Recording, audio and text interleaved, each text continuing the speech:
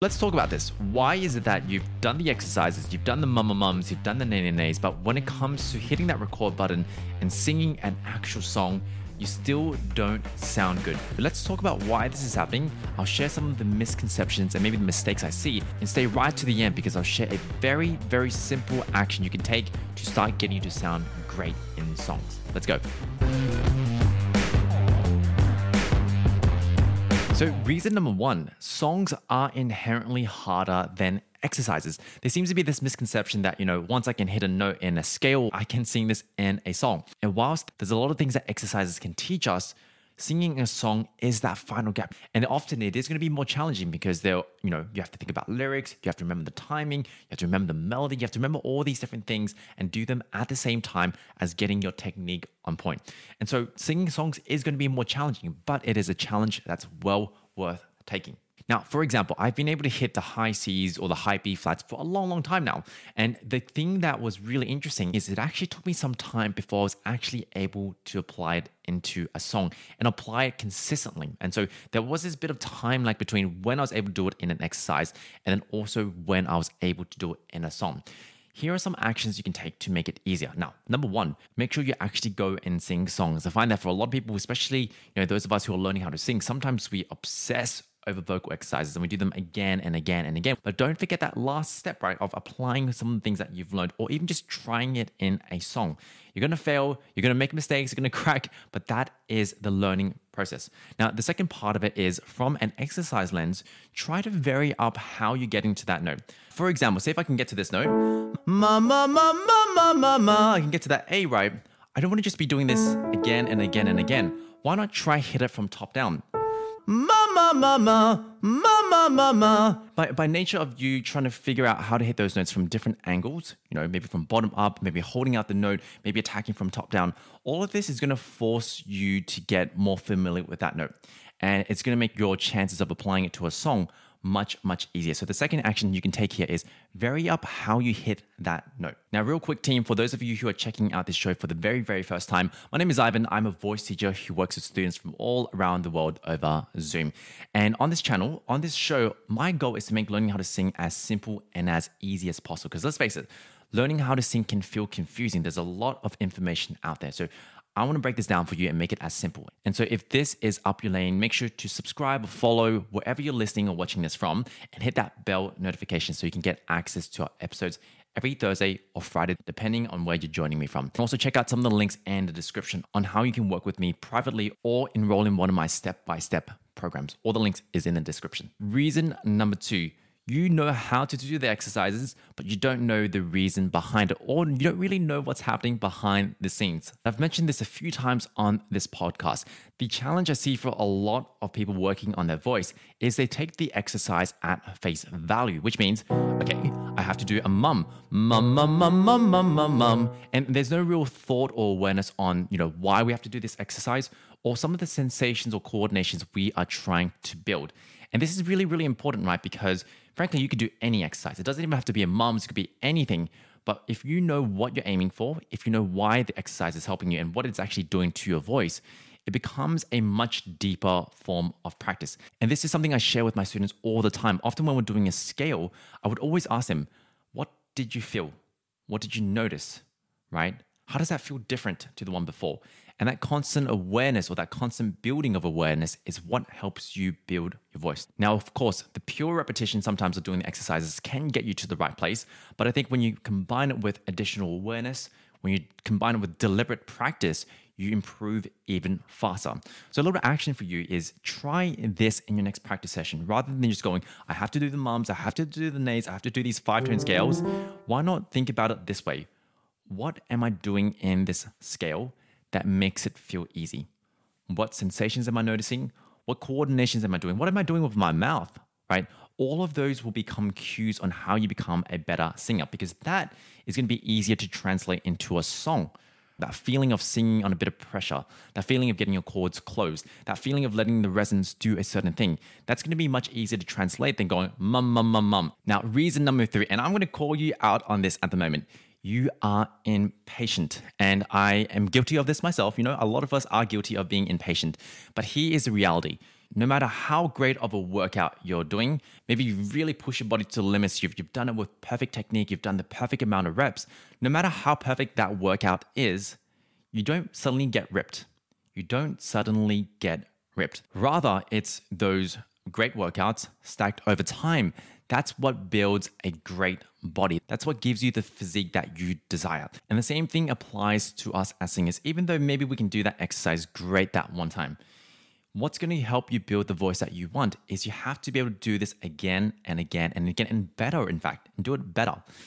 A lot of the singers that I know who are great, they weren't just doing this for the past month. They weren't doing it for the past year. They've been doing it for years, right? If not decades. And I think for us as singers, we fall into this trap of wanting to get instant gratification. But the thing I would challenge you all on is have a longer term view. Now, of course, this doesn't mean being complacent, right? On the daily, you should be practicing, you should be working on your voice, you should be chasing those little moments where you're getting better every single day, 1% better every single day. But just know that if you do this over years, over decades, that's where the true difference is between a great singer and someone who's okay, right? That is the difference. So I want to challenge you, shift your perspective. Where do you see your voice in 3 to 5 to 10 years? And dream big.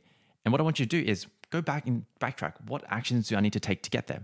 What do I need to do with my practices to get there? Who do I need to meet? Who do I need to work with to get me to this goal? Now, as I promised at the beginning, here is one of the biggest actions you can take to sounding good. And the tip I've got for you here is there's more to sounding good than just vocal exercises and vocal technique. Whilst technique is important, it helps you free up your voice, it helps your voice become better. It's not everything. And we all know this intuitively. When we go back and we listen to some of our favorite performances, the thing that often captivates us is not necessarily, how great their technique was, which of course it's going to be a part of the factor, but it's more how did they make us feel? What was their emotional delivery? How did they connect to the song? That's going to be the more important thing. Now, I find that great singers are ones who can get the emotional delivery and also the technical parts well at the same time. But let's talk purely about what that emotional delivery is. One way you can think about it is this idea of vocal colors. And I've shared this in some of the past episodes as well. As singers, we need to think of ourselves as painters. Painters have colors, red, blue, orange, all these different colors. And it's the deliberate choice of certain colors that allows us to create a better art. For us as singers, we have access to so many different vocal colors. Where do I want to sing? Soft, strong, breathy, vibrato, add agility, hold out that note, play around with rhythm. There's so many things we can do as singers to create a colorful or emotional performance. And the key here, especially I find that with great singers, is they know exactly what color to choose at the right point in time. And so this is going to be an equally important skill to develop on top of building the technical part of singing, making sure that your singing feels easy, you can hit all the notes. On top of that, we want to build this ability to choose the right sound or right color at any point in time. And so the question becomes, how do we actually do this? Let me share a little idea with you here. So I've jumped into a song that I have been working on, an original song of mine, and I'm going to play a little bit of the song and share some of the work that I did behind the scenes, because there's a little idea here that you need to incorporate into your singing, especially if you want to sound good. So let's have a listen to it real quick first, and we'll hear it with everything. Just keep in mind, it's not fully mixed yet, it's not fully done, so it might be a bit off at places, but check it out. Even when you're alone, just count on me. Oh. So this is a snippet of a song. Now what I'm going to do is I'm going to solo just the lead vocals. Even when you're alone, just count on me. Oh. Now, the interesting part is what I've done here. This melody, this way I've interpreted my own song. I'm going to click on this. Look at all of this. What is this? This is my takes, which means I've done, 20 takes of the same line again and again. And actually, I did it more than this. I actually deleted some of the old ones. And then the reason why I do it again and again and again, I was experimenting with finding the right vocal color, choosing the right vowels, choosing the right intensity.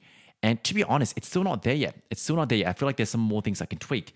But I want to show you This is one of the most important things we need to be doing as singers.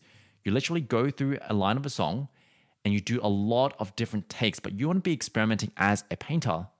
What colors do I need to be using here?